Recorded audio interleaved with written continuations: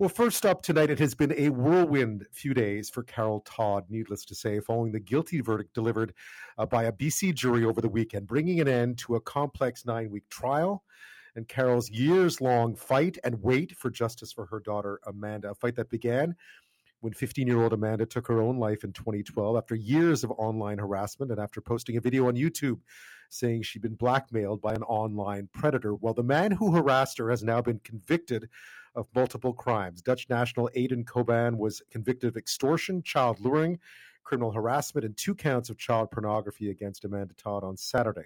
Here's Carol's reaction on Saturday after a jury confirmed the verdict was indeed unanimous. I am elated that the jury was able to make a decision and so quickly, and pronouncing the guilt of Aydin Coban on all 5 counts. Justice Martha Devlin says the Crown and the defense are scheduled to meet August 12th to set a date for sentencing. Well, joining me now is Carol Todd, Amanda's mom and founder of the Amanda Todd Legacy. Carol, thank you so much. I know you've been doing a lot of talking the past few days, so I appreciate taking some time to talk to me. Thanks, Ben. Yeah, a lot of talking. You know, I always remember one clip of you before I ever met you that really stood out to me. And someone asked you once about what you would give to know who had done this. And you said it was your dying wish to find out. Yep. What was it like on Saturday to sit in that courtroom and think, well, now I know? I remember seeing that clip because it was on the Fifth Estate. That's right. The documentary, right?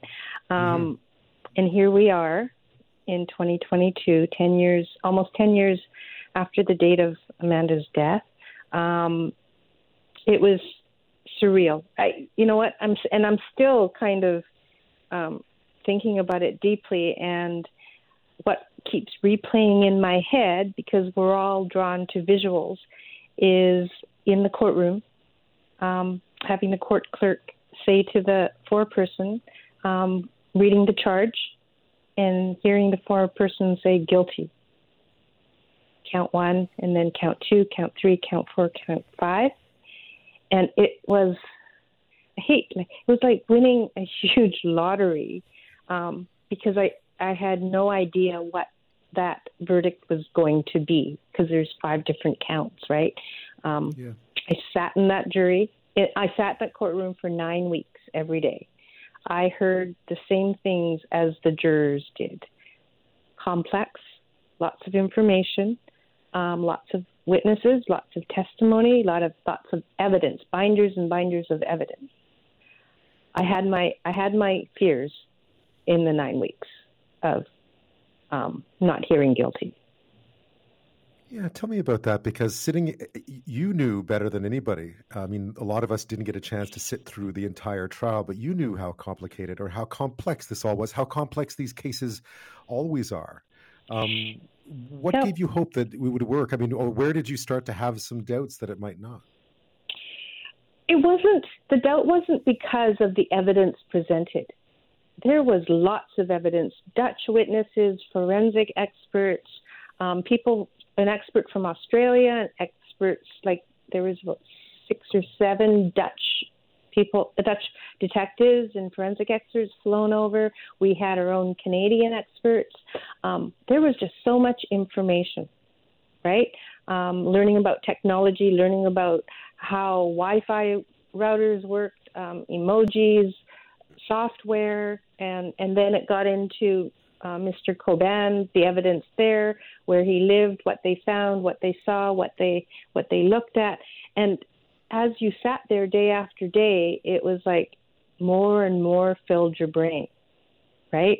And then defense also had the chance to cross-examine. Where it started to make sense, when Crown did their closing arguments and brought it all together. They had, I think they were closing for 3 or 4 days, and they did a PowerPoint with graphics, and it was color-coded, and you could see the lines, and it matched up.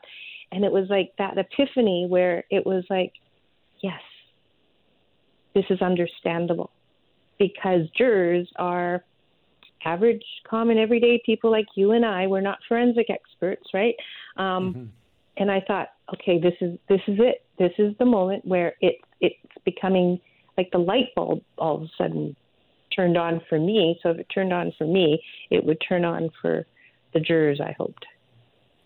And so when you walked in, when you'd heard they'd come back quickly, generally that means they've come to a decision quickly, which can be good and bad, right? We've been there before. But in this case, it felt like it was probably going to be a guilty verdict if they came back that fast. I thought.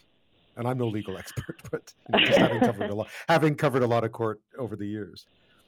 Well, it was almost like if you blinked, you would have missed it, right? I talked to a few reporters who got the email and then tried to rush to the courthouse and either didn't make it or made it just barely. So on Saturday morning at 9:30, we heard that there was a question from the jurors. They brought the question into the courtroom, and legal counsel and the justice talked about it, answered the question that was presented, brought the jury back in, told the jury how to look at the question again. And this was count 5. This was the criminal harassment count. The jury left to further deliberate, and we all thought that, okay, they're just going to talk all day and deliberate, and maybe Sunday there would be a verdict. So we all went outside for some fresh air. And within a few minutes, one of the sheriffs motioned to me that I needed to come inside because everyone was reassembling and there was a verdict. And I was like, wow. And what a journey! What a journey, Carol! What a journey! Deep breaths, right?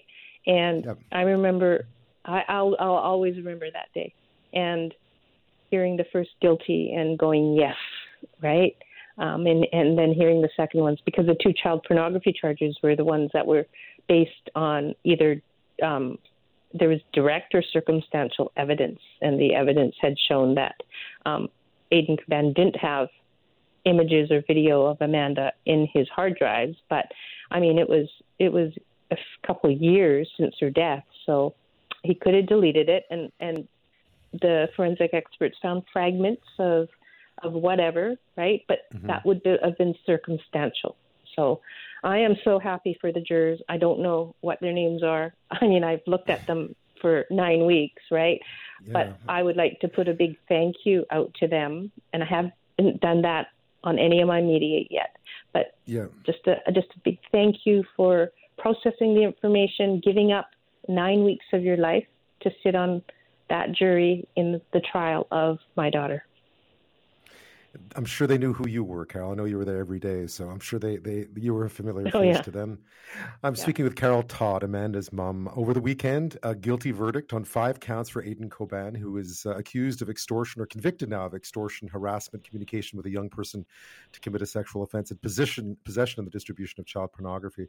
This verdict comes 10 years nearly since Amanda took her life at the age of 15, and we're talking about with her mom tonight just about the verdict, what it means. And when we come back, we'll talk a bit about what's next, because since then, Carol's obviously devoted a lot of her time to trying to make sure this doesn't happen to other children. And of course, we know, and we've been talking about this recently on the show, that we've seen new numbers that this, in fact, is continuing to be a big problem for youth right across the country. We'll get to that after this.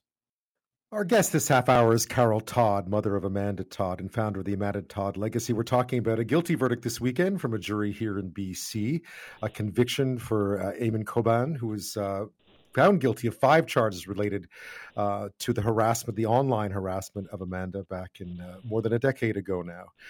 Carol, what must your thoughts have been about Amanda when all this happened? You know, we've been fighting this fight. I still see those pictures of her frozen in time. Yeah. Listening to her sing, you know, it's that part of it's still so sad, to be honest. Yes, and you know what, I get messages all the time, and I repost things, right? Because I just want her memory. It's my way of remembering her, and I need to as her mom. I miss her dearly, but this verdict, this trial was for her. Her voice, right? She told her story in her black and white video, and to honor her, we did the fight and we won. It's a good way of putting it, because if she hadn't had, If she hadn't had the courage to make that video, we might not be here. I have said that many times, right? She wouldn't have put her story out there. It wouldn't have, I guess, gone global around the world. Other kids, other families, in schools, they wouldn't have heard her story or had that conversation started. Because I understand in many countries, in different cities across the world, her video was shown, and it started that conversation on bullying, cyberbullying, helping others, being respectful, what to do online, safety online. So it was really her, and I'll say that, right? I believe that started this whole motion. And it feels like, Carol, that what she was warning about is no less relevant today than it was 10 years ago.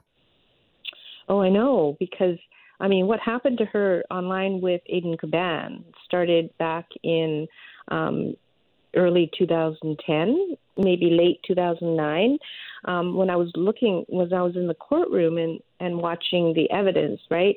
The platforms that kids used back then, it was Skype, Facebook, and YouTube messaging. YouTube had some email stuff going on. And then you look at 2022, kids aren't using those platforms at all. Or, YouTube's used for just watching videos now, right? It changed. And now there's different things like Snapchat and Instagram, and I can't even name all the ones that the kids are using these days. And parents often ask me, so what can I do to be better informed, right, on what my kid is using? That's a big question. It is a big question. It's a tough question because parents want to know how to protect their kids because they see someone like Amanda, they think that could be mine. That could be my kid. Yes. Easily. Yes. Easily. You know what? Poor Coquitlam, in a heartbeat. In a heartbeat, even after many, many kitchen table discussions, unfortunately, it could still be your kid because any application with a chatting platform or a chatting video platform, and I'm not a fearmonger. I hate putting fear into people's hearts, but it's more about prevention and safety, right? Like we have medical first aid, we have mental health first aid. We need to have a toolkit, like for our technology first aid, what we have, what we know. It's so easy for a child predators out there are very evil and they're very smart. And I was just talking to someone today about like a situation, and that's the best way to present and talk to your kids. Present stories and say, what would you do if? And then if they fall into a situation, they've had practice in figuring a way out with their adult caregiver, their parents, right? And it's so easy that hypothetically something's posted. And then someone is putting a negative comment on it. And say that the bad person knows that this is going to hurt the person who posted. So that conversation started, that was a really bad comment. How are you feeling? And then person feels like they're someone cares about them. And then the conversation might move somewhere else on another platform. And then it starts. That trust is built and possibly the grooming starts, right? So we do have to have a conversation about information privacy and who to talk to, who to trust, and all that stuff. I only have about 30 seconds left, but I was going to say that this conviction, though, I would think does at least set a precedent that you must be happy with. It does set a precedent because if you Google sextortion cases in Canada online, you won't find a whole lot online. And Aydin Coban was an international predator, and there are literally thousands out there preying on children or waiting. And so a tidbit is, if a predator doesn't get the right answer from a child, and a child could be up to 18 years old, within the first minute of asking questions, they will move on to someone else. Right? Carol? So Yeah. extortion continues to be a problem. Carol Todd, thank you so much for your time once again. Happy you heard the verdict you wanted to hear after all these years on Saturday. Yes, and we have to wait for sentencing now. Yeah. Carol, thank you so much. Right. Thanks, Ben.